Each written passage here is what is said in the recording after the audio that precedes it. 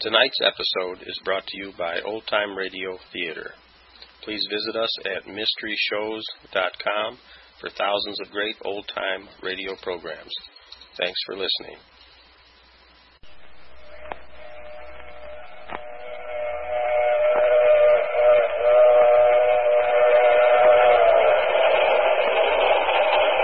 The Visual Broadcasting System presents The Mysterious Traveler, written, produced, and directed by Robert A. Arthur and David Coulton, and starring two of radio's foremost personalities, Lyle Sudrow and Robert Darnley, in Behind the Locked Door.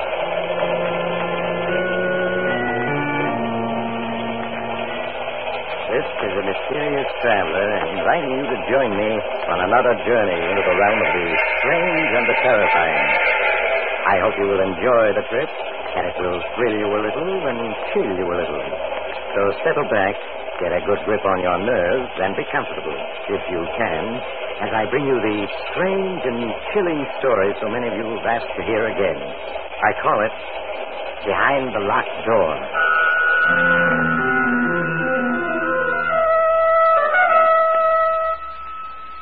Our story begins in the beautiful mountain region of Lake Mead, Arizona. A convertible car is speeding along a deserted road which winds through the mountains. The car slows down, turns into a dirt road. A few minutes later, it comes to a stop before a small mountain lodge. Kathy Evans, an attractive girl in her early 20s, gets out of the car, runs up the steps of the lodge to the front door. She knocks impatiently, looking about anxiously.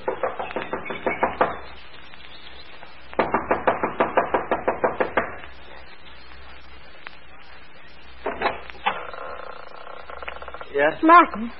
Kathy. I thought I'd find you here. Aren't you going to ask me? Go away, Kathy. Martin, what's wrong? Go away. Go away. Not until I find out what this is all about. Well, let me in. Are you alone? Hello? Yes. Darling, look at yourself. You haven't shaved in days. And... Martin, those deep gashes on your face. How did you get them? It doesn't matter. Darling, you must have lost a great deal of blood. And you're feverish. Yes, I know. Is it true about Professor Stevens? Yes. Why did you leave town so suddenly last night? The authorities are looking for you. What? Do they know I'm here? No. How could they? It was intuition that brought me here. They must have found me. Martin, nothing makes sense. You returned from an expedition last night alone, unexpected. You stay in town 1 hour and then vanish. Not even phoning me. It's best that way, believe me, Kathy. You've got to tell me everything that's happened. I can't, Kathy, I can't. I'm your fiancé. I've got a right to know. Kathy, go away, please. I won't go away until you tell me what's happened. If I do, then will you go? Yes. I don't know where to begin. I suppose if you can say it had a beginning. It was that day a little over 2 weeks ago in Professor Stevens' office.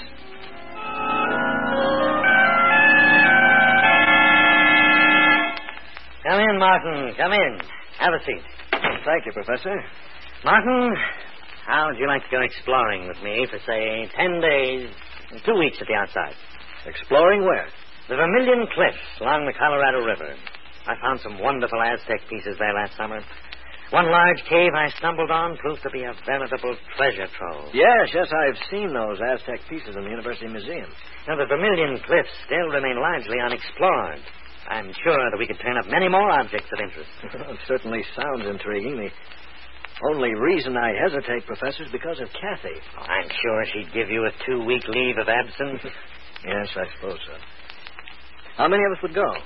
Well, it would just be you, myself, and an Indian guide, and 3 burros. I find that the fewer there are on an expedition, the better. Mm-hmm. When would we leave? Well, what about the day after tomorrow? All right, Professor, I'm with you.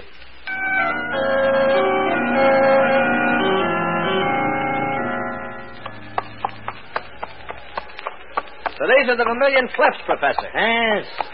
An awe-inspiring sight, aren't they? Well, they're as breathtaking as the Grand Canyon itself. I had no idea they towered so high. Yes, they make you realize just how insignificant man really is. Yeah. Now, this region is so desolate, Martin, that it's all but unexplored. That's why I'm drawn to it time and time again. Yes, I can understand that. It represents the challenge of the unknown. Careful, Martin, you'll get the exploring bug. Oh, I've already been bitten, Professor. Well, if you're going to be an explorer and an archaeologist, I'll have to start teaching you the fundamentals of the profession. Sam, it seems like a good spot. We'll camp here for the night.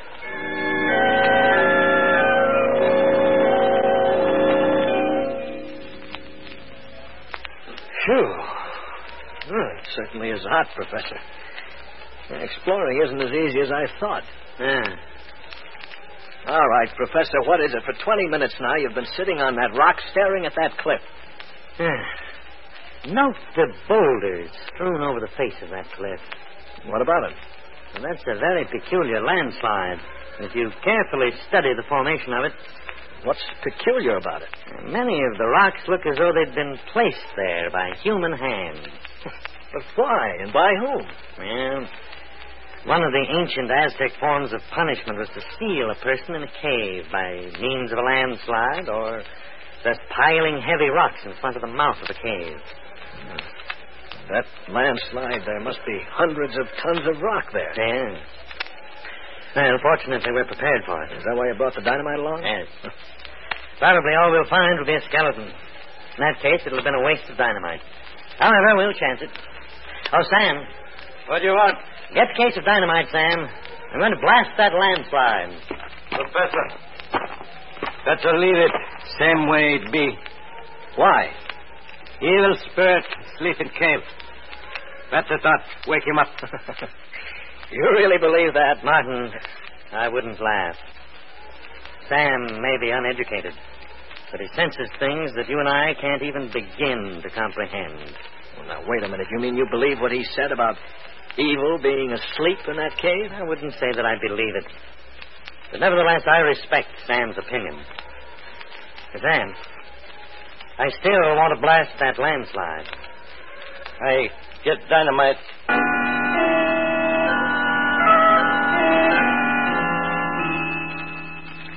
Keep your head down, Martin. When I set that dynamite off, there are going to be a great many rocks flying around. Don't worry, Professor. I've got cover. Sam, you ready? Yes, Professor. All right. Here goes.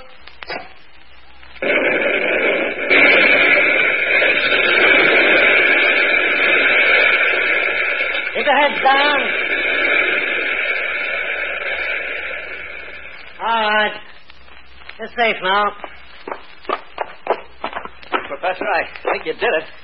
I can see a small opening. It looks like the mouth of a cave. Yes, it is. Sam, let me have one of the flashlights. Martin, you take the other. I'll lead the way in. Just as you say, Professor.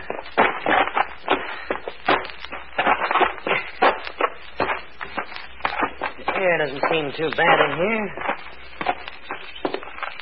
Yes, it's all right. Yeah. What's that noise? Just rats scurrying around. Oh. Certainly a huge cavern. Look at that ceiling. Must be 200 feet high. Look at the bats up there. Yes, huge ones.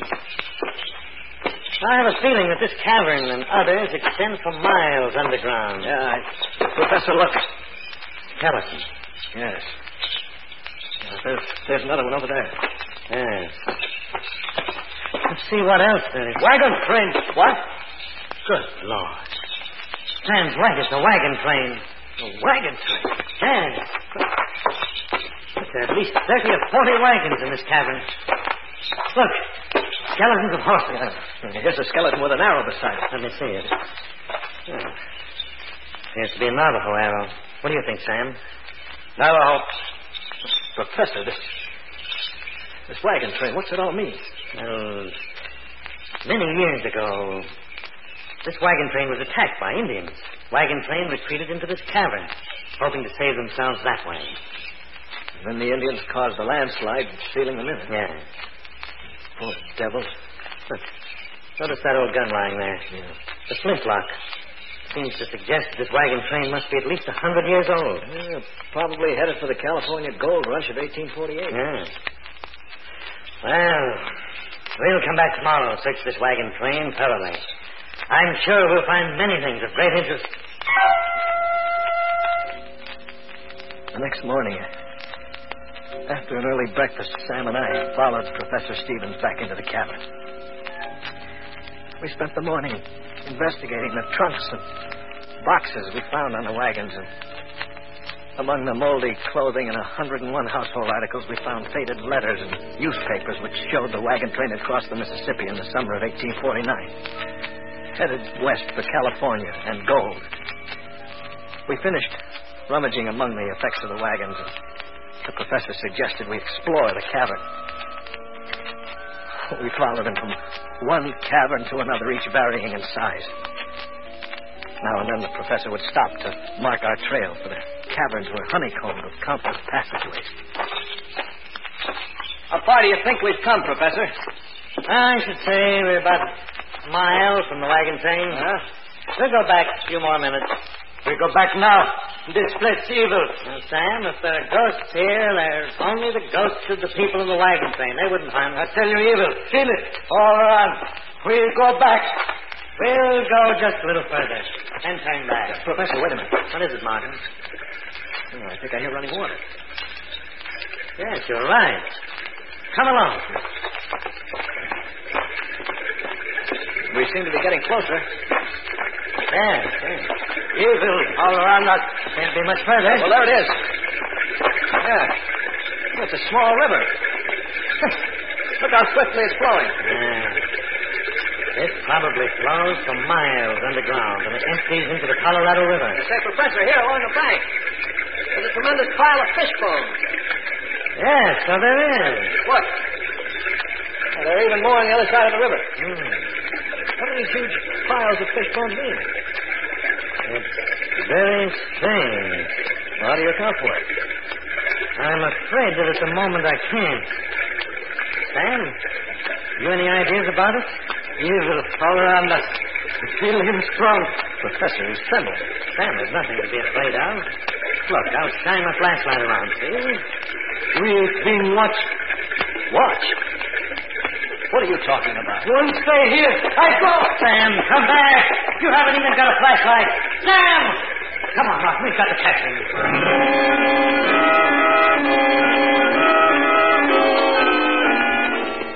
Sam! Wait for us. I can still hear his footsteps. We've got to catch him. You couldn't stop a serious injury running in the dark like that. Sam! Wait for us. Professor, Sam, Kramer, this way. That fool's probably broken his leg. That sounds more like a fight. Fight? Who could he possibly be fighting with? He stopped. Sam, where are you? Keep shining the flashlight around. Can't be much further. Sam! There he is. Yes. He's just sitting against that boulder. His head down. Sam, give me a hand with him. Good Lord. Face. Dick. Yes.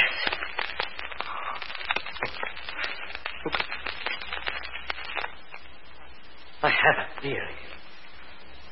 But it's so incredible that I can't bring myself to voice it. Tell me.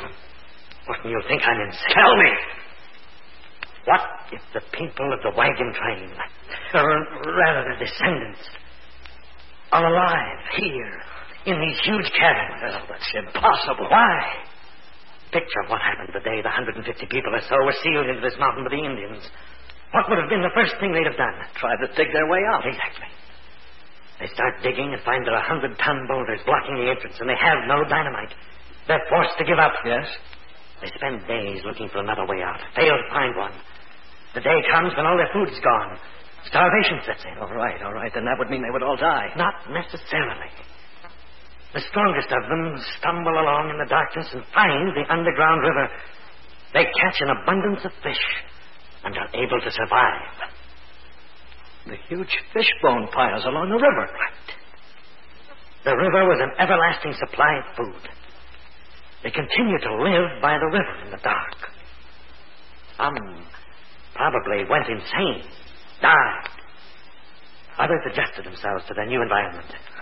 Professor, you think those handful of survivors had descendants who are alive today inside this mountain? Yes, Martin. And it was one of them who clawed Sam to death. What can those descendants be like? Being born and living in darkness. I can only guess. I should imagine they'd be blind or near to it. But their other senses would be remarkably developed. Their physical appearance? I don't know. It's not like a nightmare. A nightmare you can't awaken from. What's to prevent them from attacking us? And our flashlights, for one thing. I'm sure light frightens them, just as fire frightens animals. Fortunately, I have a revolver. Well, we better move on. Wait a minute. What about Sam? There's nothing we can do for him now. Come along, Martin. We must find the trail I marked so that we can get out of here.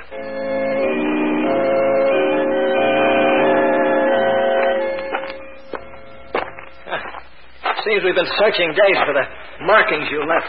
Yes. Actually, it's been 10 hours. Listen, boy.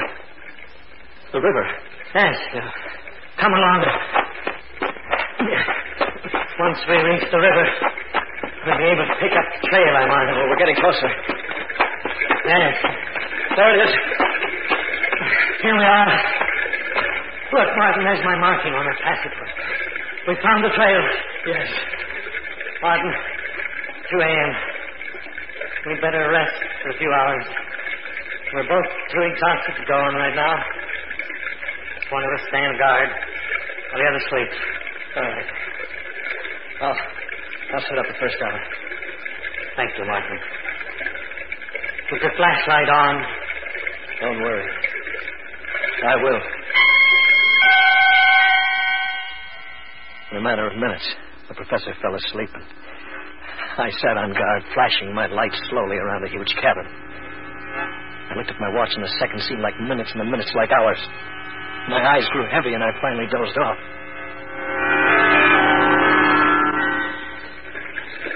Suddenly, I awakened in the darkness to hear the professor screaming. Martin! Help me! Shut on the flashlight! Trying to finish me, I thundered in the darkness, but I couldn't find it. Then suddenly there was shot. By the flashes of the gun, I could see the professor struggling with a huge, dark figure. And suddenly, all was quiet, except for the professor's moans. As I crawled toward him, in the darkness, my hand struck the flashlight. I turned it on, and there was the professor. Martin, I think I'm wounded. You're bleeding badly. Let me stanch your wounds. Too late. Leave at once. At once. But what about you? Professor? Professor! I felt his heart, but there was no beat. I staggered to my feet, shined my flashlight around until I found the professor's markings. I stumbled wearily along the marked passageway, trying not to remember my last glimpse of the professor's face. I hadn't gone more than 100 yards when suddenly my flashlight flickered and went out. As I stood alone in the darkness, the rats scampering past, I fought to keep from screaming. The darkness seemed to become heavier and more oppressive with each passing moment, and I had the feeling something was silently approaching. I backed up against the passage wall and waited, my eyes straining in the darkness, and then suddenly I was leaped upon by a wild fury.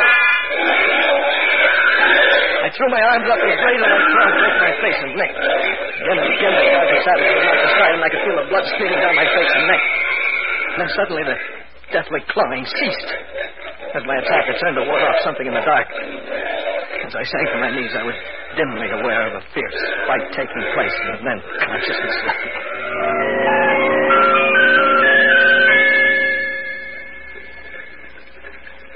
Later.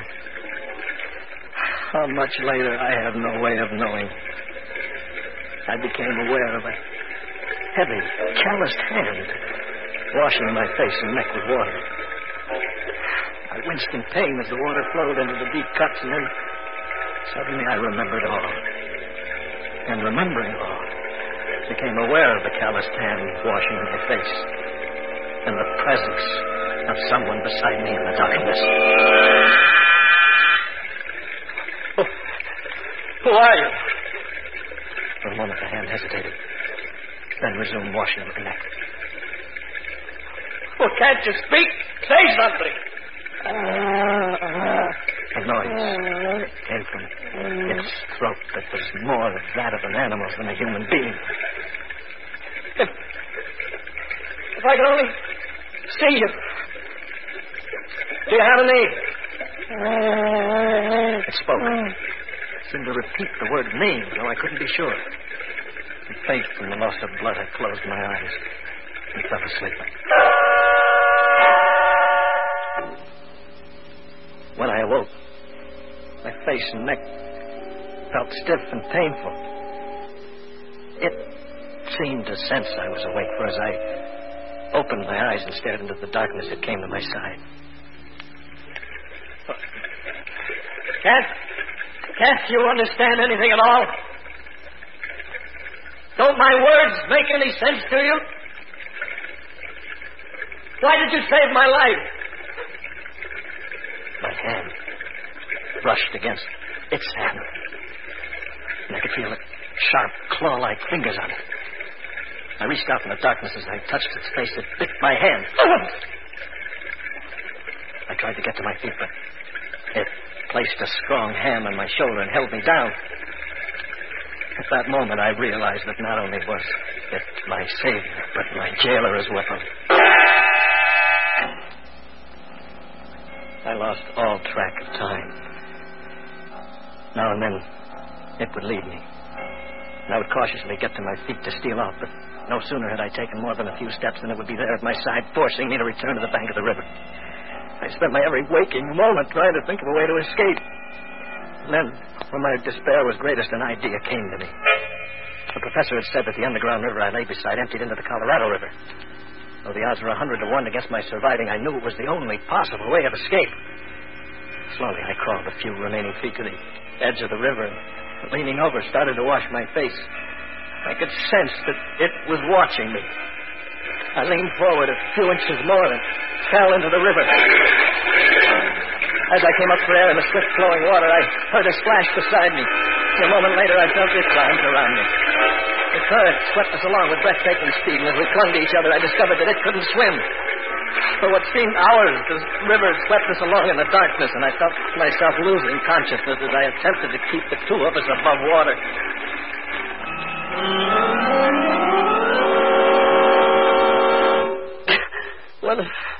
When I regained consciousness, Kathy, we were both lying on a sandbar in the Colorado River, and the sun was beating down on us. Darling, you're delirious from your wounds. You need a doctor. I wish it were simple as all that. You're feverish. You need care. Go away, Kathy. Go away. How can I?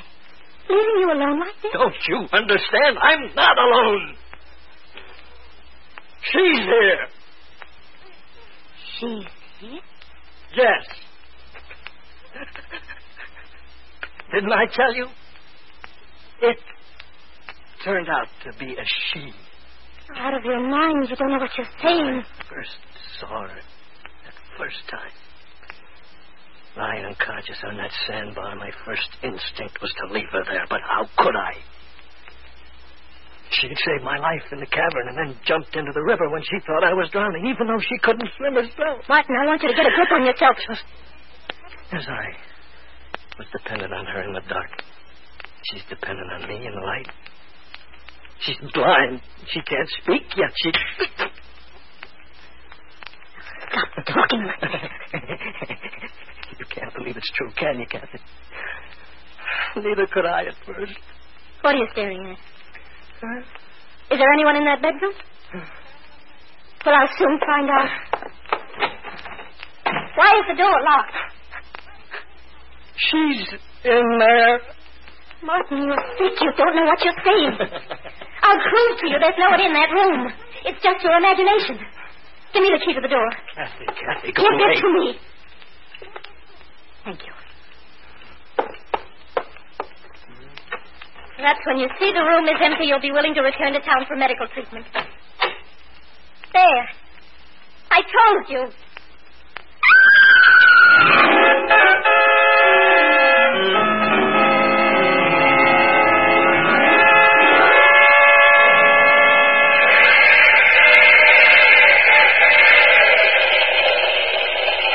This is the mysterious traveler again.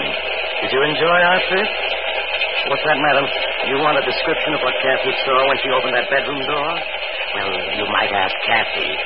But the only trouble is the poor girl gets hysterical when you question her about the occupant of that bedroom. I suggest you write a letter to the Museum of Horrors for a full description. They consider the Woman of the Mountain as their star exhibit. Because when she... Oh, you have to get off here. I'm sorry. I'm sure we'll meet again. I take this same train every week at the same time.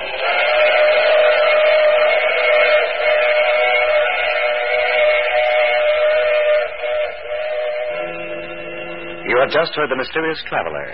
You may now enjoy other exciting adventures of The Mysterious Traveler in the current issue of The Mysterious Traveler magazine. In our cast, Lyle Suto, Ann Shepard, and Robert Donnelly, with Maurice Tarplin in the title role. Phil Tarkin speaking. This program came to you from New York. Mutual's ace commentator Cecil Brown, currently on a 3-month fact-finding tour of the world, heads for the Orient on the last lap of his history-making trip. In these last weeks, Mr. Brown will bring you on the on-the-scene reports from such tinderbox areas as India, Hong Kong, Hawaii, Japan, and Honolulu. You won't want to miss any of the eyewitness accounts by this able commentator of the latest happenings in these headline-making spots of the world. Be sure to listen to the news reports of Cecil Brown over most of these stations. This is the Mutual Broadcasting System.